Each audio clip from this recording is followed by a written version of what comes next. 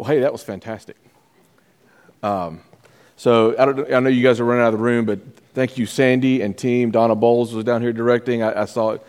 Laura Beth and Claire this morning and all their team. Man, you guys just did a fantastic job. And I defy you to tell me one thing that a violin doesn't make better. Right? Weddings, church services, Dave Matthews Band. I mean, anything. So before we've been looking at the children, I want to make you aware this morning before we get into the message about something we're doing for parents. Coming up at the beginning of February, next year we're having our parenting conference here at Double Oak, and it's going to be called Parenting the Angles, and it's the idea of parenting the place where, if you're thinking about a triangle, parenting the place where relationship intersects with principle, and how do we stand in those places? So we're raising kids that are honoring to biblical principle, but also that we have rich relationships that we can naturally have those spiritually formative conversations with. That's going to be our parenting conference in February. That's going to be up on the website today. You can go ahead and start signing up today. Our key speaker is going to be Dr. Randy Hemphill, who's a longtime friend of Double Oak, a longtime friend of mine as well. We have fantastic people coming to do breakout sessions. It's Sunday afternoon. We're just going to load you up with really rich stuff. We're not taking a whole weekend. We're not taking a ton of time out of your schedule, but you will be blessed by the people that you hear from in this conference. So encourage you to sign up for that as soon as you can. If you're interested in that, that'll be February 5th from 3 to 6 in the afternoon here at Double Oak. So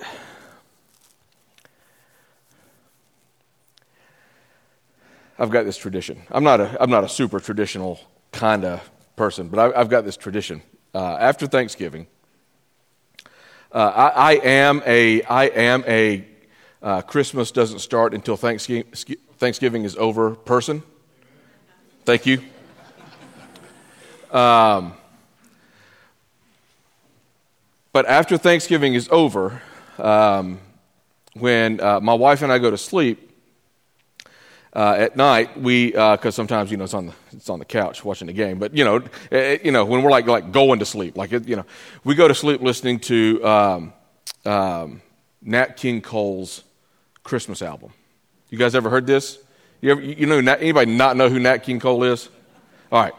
So it's just this really smooth crooning of Christmas carols, and it's funny to me because Silent Night isn't until almost the end of the album. And it's and so by the time he gets to Sleep in Heavenly Peace, I'm gone. I mean, my wife, bless her heart, she's never heard the second song. I mean, there's 20 songs on the album, and she has no idea what they are. She's out. Sometimes, when we're going to bed, I meant to ask you this. Hey, no, you're out. You're gone. So, I mean, halfway through the first song, she's out. I love Silent Night, but there's something about the idea of sleeping in heavenly peace that I simultaneously find comforting and enticing. But on the other end of that, I also find myself thinking along those lines of, well, sleeping in heavenly peace is great, but I'm sleeping the whole time, so I kind of miss it. I would really kind of like to live in heavenly peace. So I'm awake enough, so I'm conscious enough to actually, know what I'm walking around in, know what I'm experiencing, and that's what I want to talk to you about today. How do we live in heavenly peace? And before we jump into that, I think it's helpful for us to talk about what we mean when we use the word peace. There's no way I'm not tripping over this at some point this morning, so let's just agree to all be adults. And when that happens, we're just going to be cool with it, all right? Stephen mentioned when he was speaking about the Advent candle, this idea of shalom, which is the Hebrew word for peace. The Greek word is eirene. And both of those words kind of carry this idea of a peace that is not normally what we think about when we use the word peace. So let me tell you what peace is not. Okay? Peace is not, first and foremost, peace is not the absence of conflict. Peace is not the absence of conflict. You know, in the Beatitudes, Jesus tells us that blessed are the peacemakers, for they will be called sons of God. I think it's important for us to recognize that peacemakers and peacekeepers aren't the same thing, right? Making peace means that sometimes you have to have very difficult, very direct conversations. And so peace isn't the absence of conflict. Sometimes it's using conflict to plow through some really rocky terrain to get to a place of health. So peace is not the absence of conflict. I mean, if you're looking for a place in your life, or if I'm looking for a place in my life where we don't have conflict anymore, I mean, that's going to be a long time, like eternity. So peace is not the absence of conflict. Peace is also not about a position of control or power, right? Peace is not about you or I being in a place where we have enough control or where we have enough power that we can set the circumstances that we do life in, right? That we can insulate ourselves from things that cause us trouble, that cause us angst, that cause us any sort of issue that is unpeaceful to us. It isn't about controlling our situation so that nothing opposes us or nothing infringes on our environment, right? And finally, it's also not the ability to step out of that stuff. It's not escapism. Peace is not getting away from things that are difficult. It's not about running away. It's not about finding a way to be removed from those things. Let me tell you what peace is. Peace is, I'm borrowing this definition just so you don't think I'm all like smarty smart. I got this from somebody. Peace is the harmonized relationships between God and man accomplished through the gospel and the sense of rest and contentment that results. The harmonized relationships between God and man accomplished through the gospel and the sense of rest and contentment that results. And that's the heart of what produces in us the ability to live in heavenly peace. So this morning we're going to be talking about what that looks like and how you and I can get to a place where we can enjoy that as followers of Christ.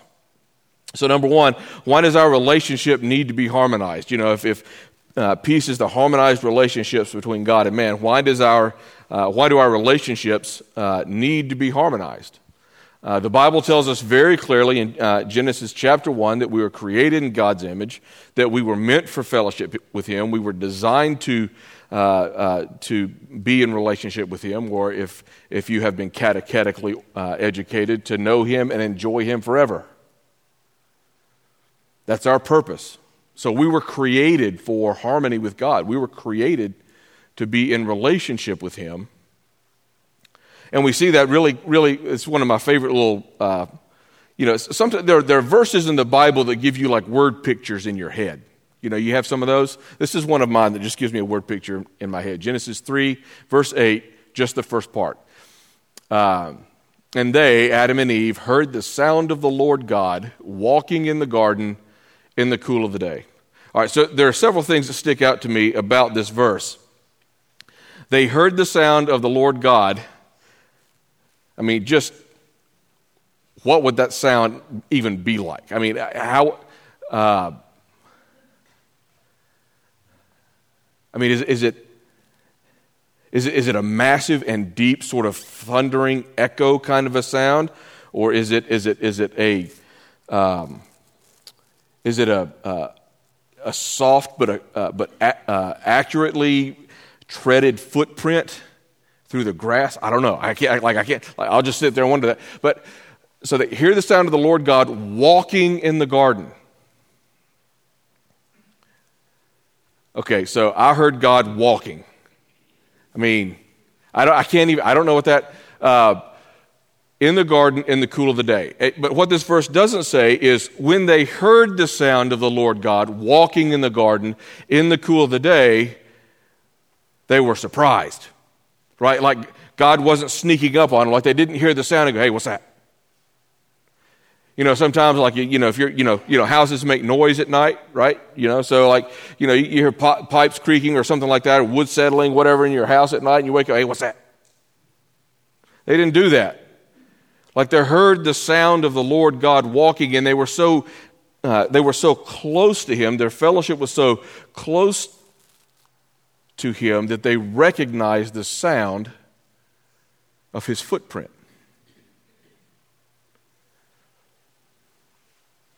That's what you and I were designed for. We were designed to be in close community, in close fellowship, in close relationship with the Lord that knows Him, that experiences Him. And I think we allow ourselves to be drawn into this idea that concepts like that are just something that preacher types like me say out loud because it sounds good. So let me just tell you, like, straight out, no spin, no funky theological words. You and I were created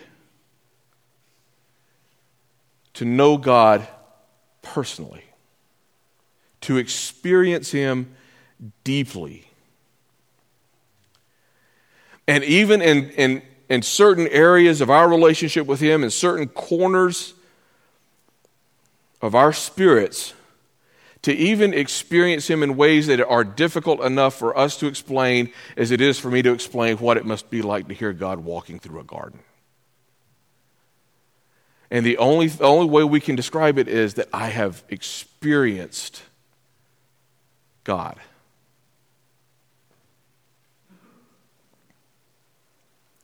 We were designed for that. We were meant for that. And I would encourage you, I would exhort you in your walk with Christ, don't settle for less than that. Don't settle for a list of rituals and routines. If I got up, I went to church, I read my Bible, I did the thing, and then went on about my day and lived my life. He means to be with you every moment of the day. He means to be that close with you if we will let Him. So we were designed for and meant for relationship and peace with God. But in the second half of that verse, we find out why that's difficult, because that relationship and peace with God was broken by sin. So the second half of 8 and going into 9, and the man and his wife, when they heard God, hid themselves from the presence of the Lord. They hid themselves from the presence of the Lord God among the trees of the garden, but the Lord called to the man and said to him, "Where are you?" Now, this is not a positional "where are you?" This is a spiritual "where are you?" Where have you departed from me? I've heard lots of people say on different occasions that in your seasons of your relationship with Christ and your walk with Christ, that if you're having a hard time finding God, He's not the one that's moved. Well, that's true enough. And this is a sermon for a different day, but there are different seasons that you and I will walk through in our spiritual walk with Him that are different, and finding God seems different in certain seasons than it does in others. But again, sermon for a different day. But that's not what this is. This is a break in the relationship with God between Adam and Eve because of their sin. And you and I have the same issue. And the problem, the conclusion that has to bring us to is that when our sin broke our relationship with God and broke our peace with Him, when our peace with Him was lost, the restoring of that peace or the finding of that peace is not within our capacity to accomplish. So when peace is broken, when we have broken our relationship with God because of sin, you and I don't have the ability to fix it.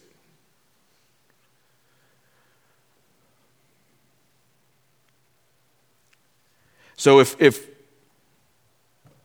you and I were designed, if you and I were created for peace and communion with God, for relationship with God, for walking with God in the cool of the garden, as it were, if we were created for that, and because of our sin, that's not accessible to us anymore, we've got a problem.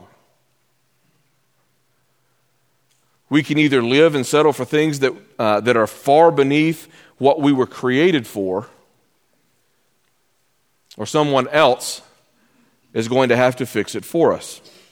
And Advent, what we celebrate in Advent, is the beginning of the fulfillment of God's promise to reconcile the broken piece for us.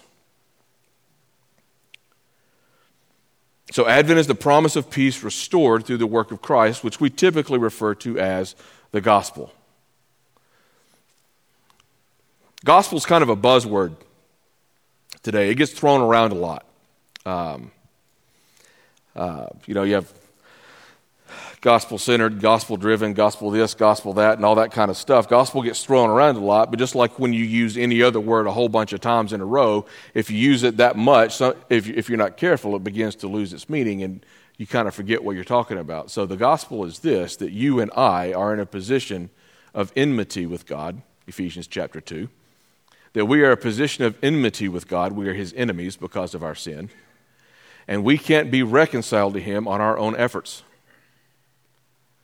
So, Ephesians chapter 2, verse 4, but God, not us, but God, in his rich mercies, because he loved us, sent his Son to absorb the wrath that we were owed because of our sin, so that we could walk in the righteousness that he exchanged with us for our sin. And in the moment when we are found in Christ, in the moment when we stand under the provision of Christ on the cross,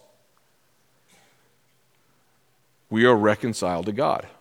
So Advent is the story of the beginning of reconciliation. And peace is at the very heart of that. Peace is, according to D.A. Carson, New Testament scholar, peace is one of the fundamental characteristics of the story of the Old Testament prophets when they proclaimed and foretold the coming of the Christ. And there are lots of places we can see this. I can send you to several, but I want to look at one in particular. And that is Isaiah chapter 9. We're going to focus on 6 and 7, but I kind of like to get a running start, so I'm going to start in 2.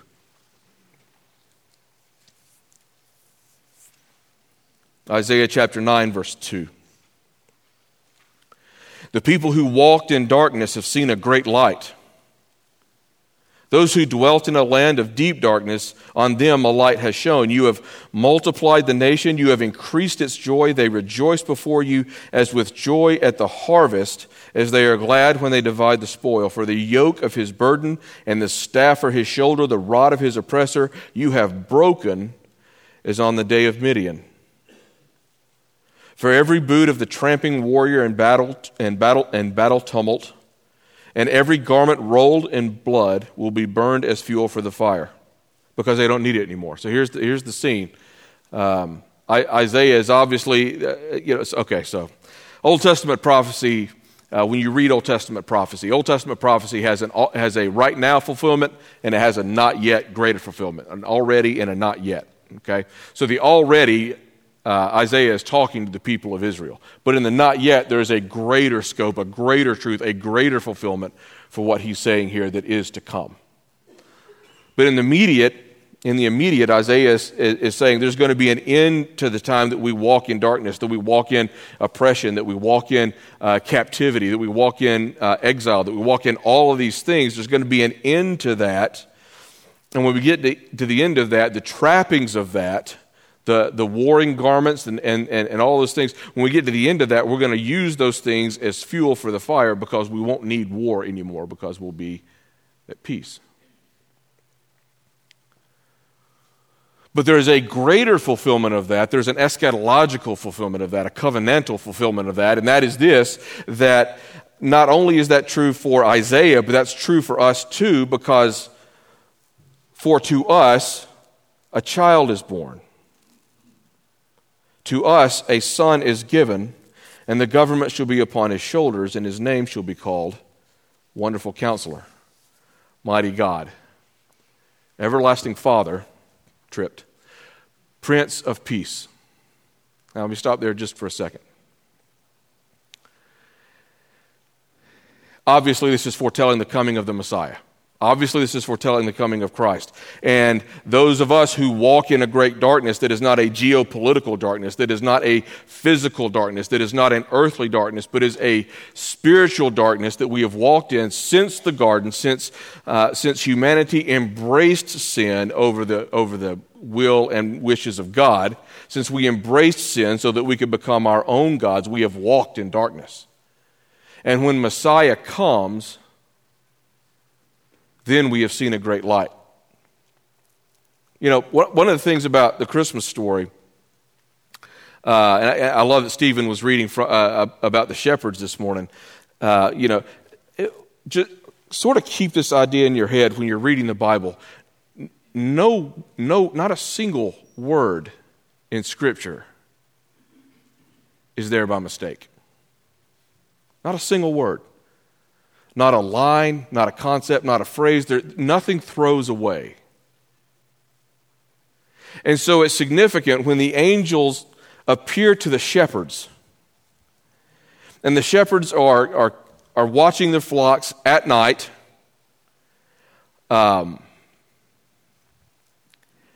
If you've ever been in fields in country areas, when it gets dark, it's dark. I mean, it's not like city dark where you have like neon signs and street lights and stuff like that. I mean, when you're in a field like that, when it gets dark, it's dark. And when the angels appear to proclaim the coming of the Christ, the birth of Jesus in the manger, when the angels appear to the shepherds, there isn't a graying of the darkness that night. There isn't a slightly lighter hue. The light of heaven rips apart the night sky because those of us who had been in deep darkness have been sent a great light. That imagery is not a mistake. It's the spiritual reality for us when Christ comes. And so when the Prince of Peace comes, it's not just that peace sort of dabbles into our existence. It's that peace reigns.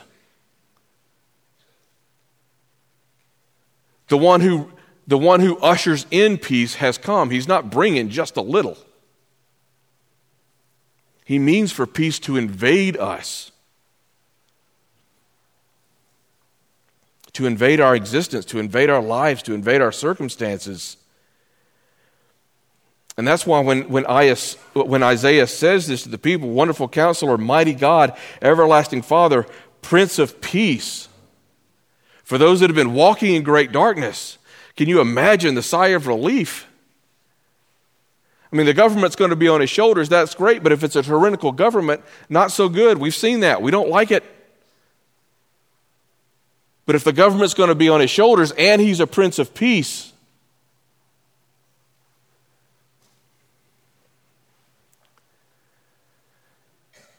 then everything changes.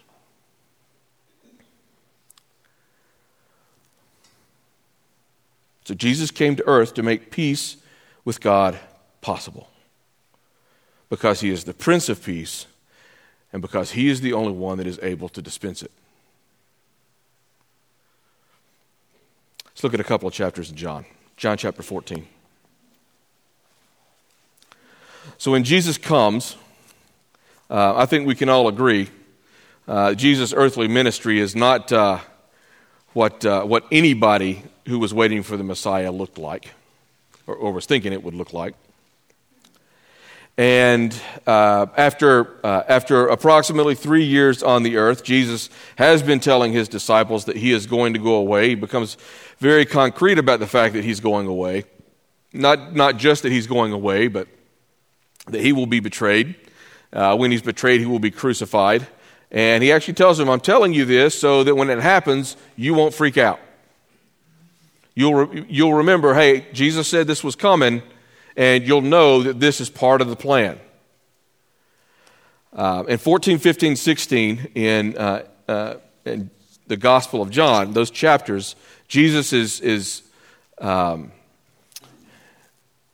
at the last, in the upper room at the Last Supper with the disciples, and he's begun to try and unfold these things for them again because it's the night of the betrayal. It's 0 hour. He said, look, guys, I've been telling you this. I want you to know it. And he's going back through it again. And so when we get to the end of chapter 14, I'll begin in 25 because I like the beginning of paragraphs, but we're going to be looking at 27. Those things I've spoken to you while I am still with you. But the Helper, the Holy Spirit, whom the Father will send in my name, he will teach you all things and bring to your remembrance all that I have said to you. All right, so look, I've told you everything. I've told you so that you would know. I've said these things to you so while I'm still with you, so that when I'm gone, the Holy Spirit can remind you of it and go, okay, this was Jesus' plan. This was Jesus' plan. He told us this was going to happen. And then he gets to 27, and he almost starts a new conversation. And he says this to them: peace I'll leave with you. My peace I give to you. Not as the world gives do I give to you. Let not your hearts be troubled, neither let them be afraid. Peace I'll leave with you. But not just any peace. I'm leaving you my peace. Because this Greek word, eirene, for peace, doesn't just mean tranquility. It's a connotation of salvation. So I'm not just leaving you peace in easy times. Goodness knows the disciples didn't have that in the days ahead of them. I mean, and Jesus said, I'll leave you my peace, and goodness knows Jesus doesn't have tranquility even in the hours awaiting him. So that's not what Jesus means. What he means for them is, I leave you the peace that you were always created to enjoy. I leave you reconciliation with God. I leave you salvation. I leave you that thing that your heart longs for most, that when your heart screams for and longs for peace, this is what it means. Even that your heart would know it more deeply than your mind does. The tranquility is fine, and I appreciate the breather, but there's a deeper peace that I need. There's a lasting peace that I need. And so Jesus says, I'm not giving you peace as the world gives to you. I'm giving you peace that's mine. Well, how does the world give? Well, what the world gives to us is, first of all, it's temporary. It's temporary. Nothing in this world lasts. You know this. I know this. We've lived enough days to know that everything in this life is temporary. It's also not conditional. Well, most of the time when you and I use the word peace, it's conditional. It's based on something. If I can get this to work out and this in place, or if I can get this job or this promotion, if I can get this house, if I can get these relationships to line up, if I can skip these events because I really don't want to go to them, or if I can do this, if I can get all this in order, or maybe if Auburn could just have a winning season, then I'll be at peace.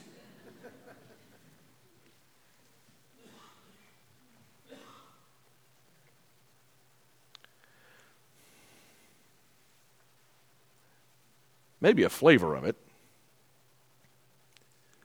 but it's temporary, and it's conditional. And those conditions won't stay the same. But the most difficult thing about any kind of peace that the world gives to us is that it's breakable. It's conquerable. It's conquerable by the next oh no event, by the next I can't believe that happened, by the next what are we going to do now, by the next I don't have any answers for this day. Peace that the world gives us, because it's conditional, is breakable. And I mean, if we could put ourselves in the disciples' shoes, sandals, which we can't, but if we could, surely when Jesus is saying, I'm going away. I've told you I'm going away. This is happening not just soon, but tonight. And I'm telling you this so that when it happens, you won't freak out. Too late for that. Freaking out. That it would be absolutely natural for the disciples to start thinking, okay, how are we going to make it? How are we going to make it? Who are my allies? Where can I run to? Where can I hide? The Romans are going to be coming. The Pharisees are going to be coming. Who can I find support with? Where can I go? Where can I manufacture peace? That peace, even if you could find it, won't last. And it won't give your heart comfort. Once Jesus goes away and he accomplished the peace that he promised the disciples, and accomplished not just peace in the moment, but peace for all eternity, he appears to them in John chapter 20, flip over a couple of pages, after his resurrection, and he speaks peace to them again, verses 19 and 20. John chapter 20, verses 19 and 20. On the evening of that day, the first day of the week, the doors being locked where the disciples were for fear of the Jews. Okay, so obviously we haven't found that peace yet. We're running, we're hiding, we found an empty room, we locked the doors, and they're in there. And so while they're in there behind locked doors and being really hush-hush quiet so nobody knows where they are, Jesus came and stood among them and said to them, "Peace be with you."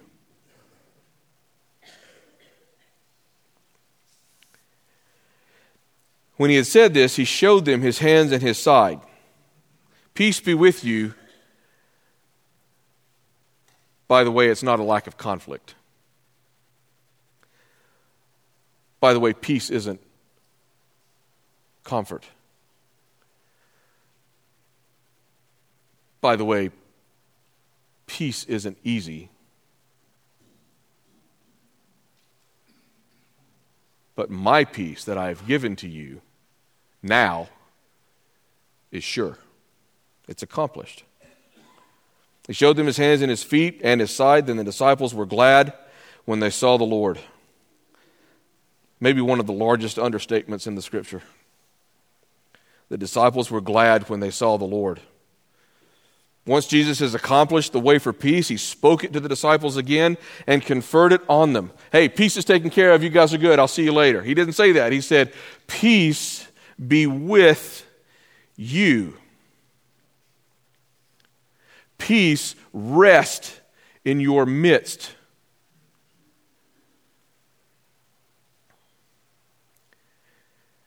And you're going out and you're staying in and you're rising and you're sleeping, when you're working, when you're playing, when you're resting, when you're striving. I don't care. Doesn't matter. I'm not threatened by any of it. Peace be with you.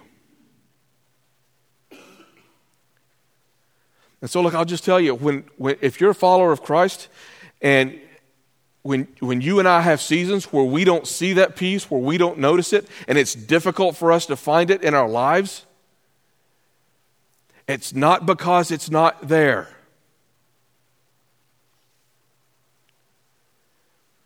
Because here's the thing that I want you to know. Peace was always God's plan for us. Peace was always, has always been, will always be, until we step into eternity. Peace has always been God's plan for us. Not with the world, but with Him.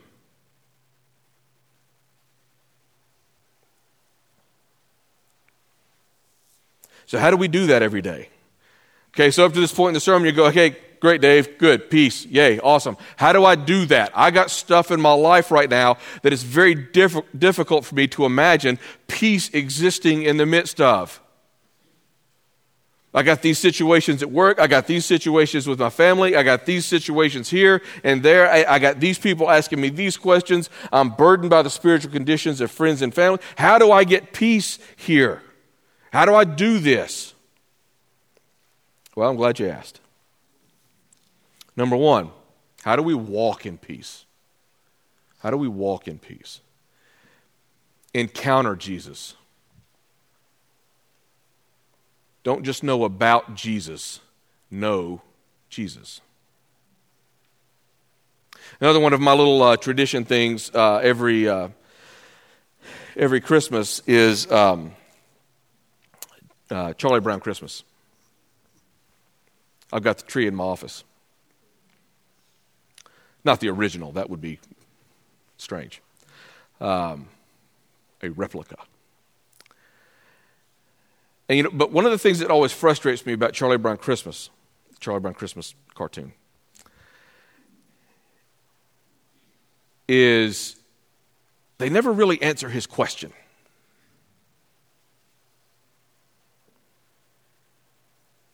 They never really answer his question. I mean, Linus stands up and he recites the Christmas story, and that's awesome.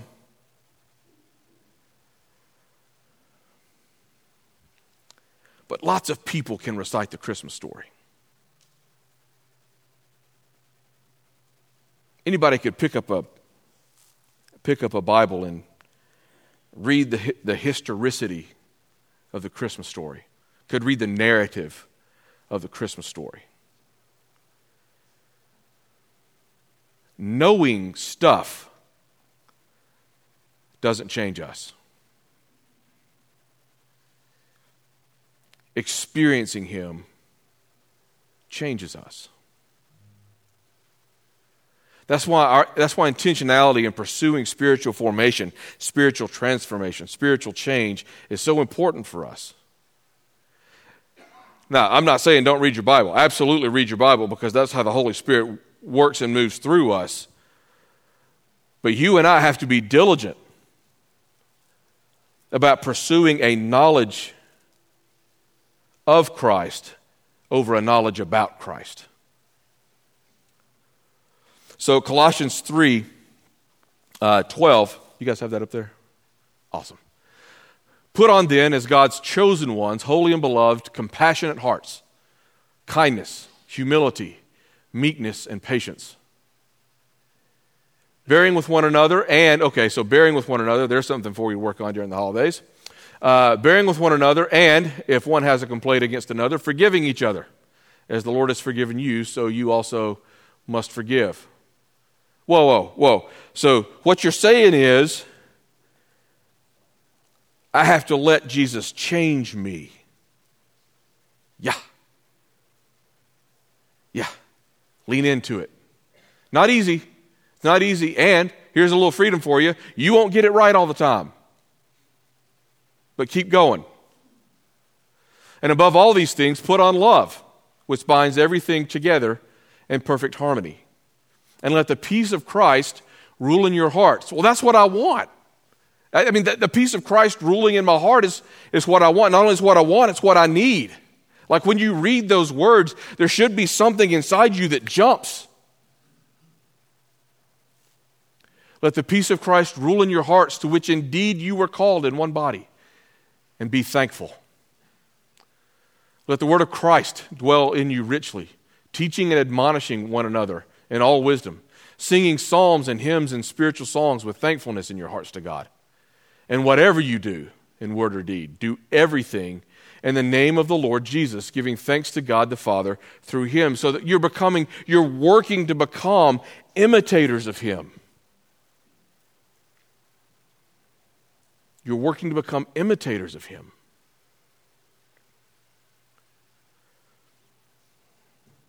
And then the peace of Christ will dwell richly, will rule in your hearts.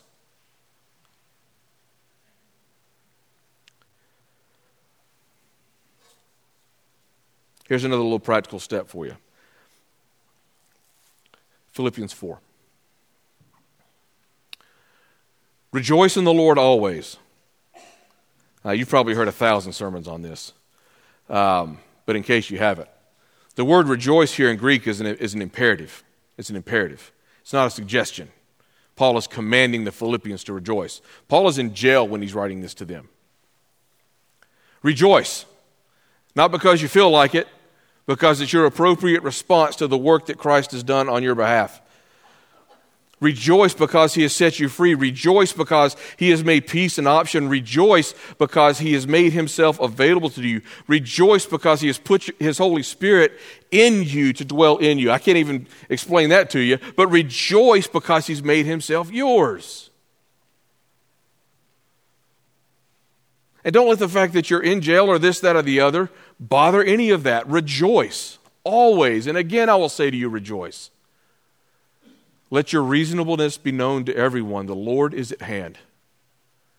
Do not be anxious about anything, but in everything by prayer and supplication with thanksgiving let your requests be made known to God.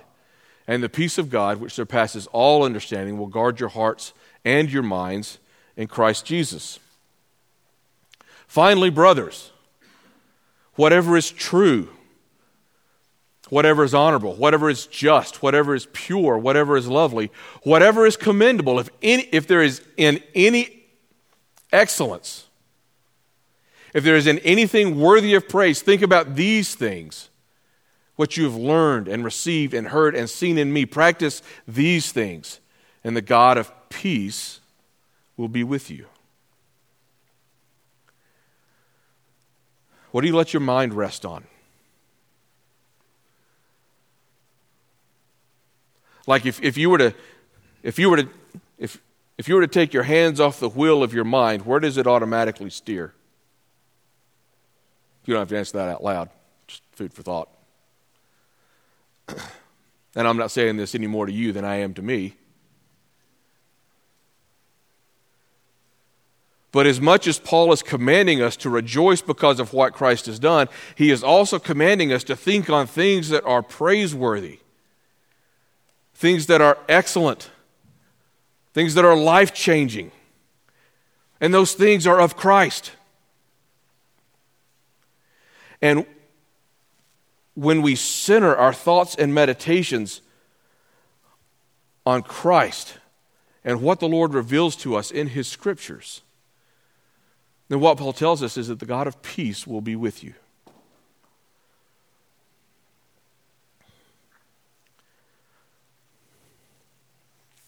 I have a short story I'm going to tell in this service, but I'm not going to tell in the next one because my mom's going to be in it.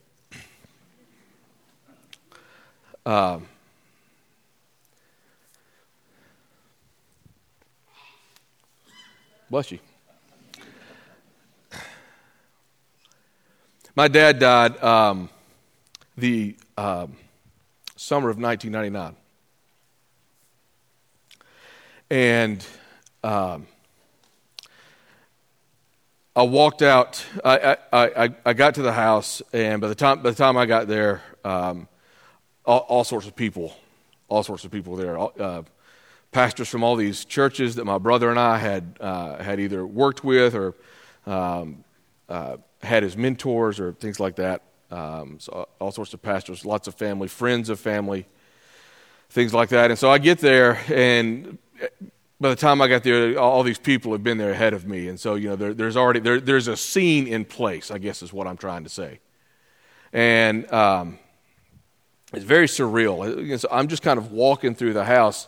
It's kind of like reading a comic strip, right? I mean, it's like you just go from box to box, and every box is a different scene. People are saying different things, but you're not really connected to any of them, And so I'm walking through all these rooms, and every room has different people, and all these different people are having conversations. And I stood in the doorway, going from our living room onto the deck outside. And there were people in both places. And so I'm standing in the middle of all of that. And I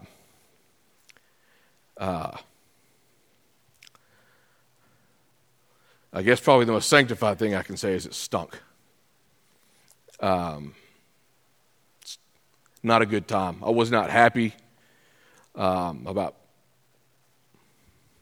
what was going on. Obviously, I wasn't happy about being there. There was no condition in this scene, right? There was no condition. There's no environment in that scene that I was happy about.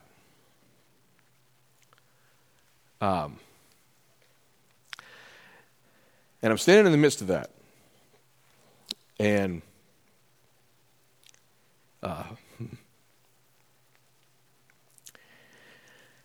man, there was a sense of peace.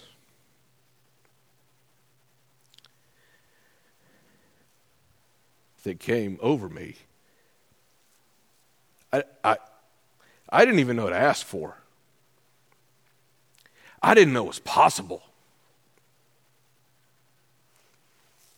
Shoot. But it just settled on me. It just settled on me.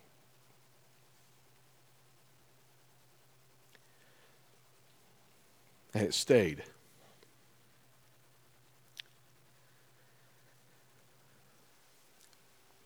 Peace, Advent peace, is not conditional.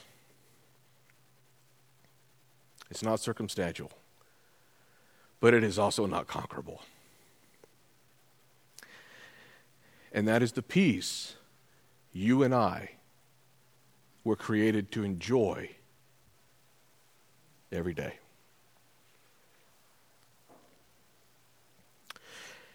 As we await now, in these days, as you and I await the second advent of Christ, where the flavor of peace that we have in our souls now because of what he's done for us becomes so much more greatly magnified in his presence. The peace that we have today through his atoning work confirms the truth of the peace that we wait for. And that is the hope that we have in Advent. So look, I don't know what you have going on. I don't know what's happening in your life. I don't know where you need peace. I don't know if you think you found peace and have settled for something that is temporary and conditional. But if you've never had the peace of Christ, if you've never felt the peace of Christ that holds you in all things,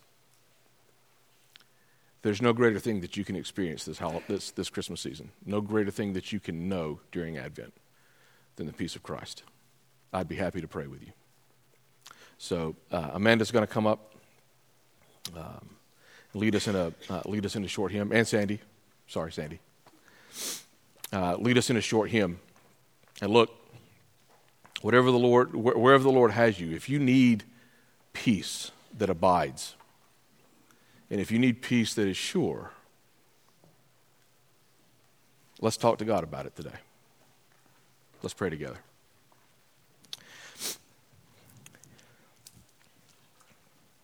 Father, we love you and we thank you for the Prince of Peace. We thank you for the peace that Christ has given us because of his work on the cross. We thank you for the peace that endures the things of this world. We thank you for the peace that holds us, the peace that brings us salvation, and the peace through which, Holy Spirit, you teach us about all the things of God. I pray that you would give us open hearts this Christmas season to experience the truth of who you are. And if any of us has yet to wrap our arms around the hope that you extend to us, maybe this is the first year that we really celebrate Christmas, that we really celebrate the coming of the one who brings us hope and peace. We love you and we thank you for it. In Jesus' name, amen.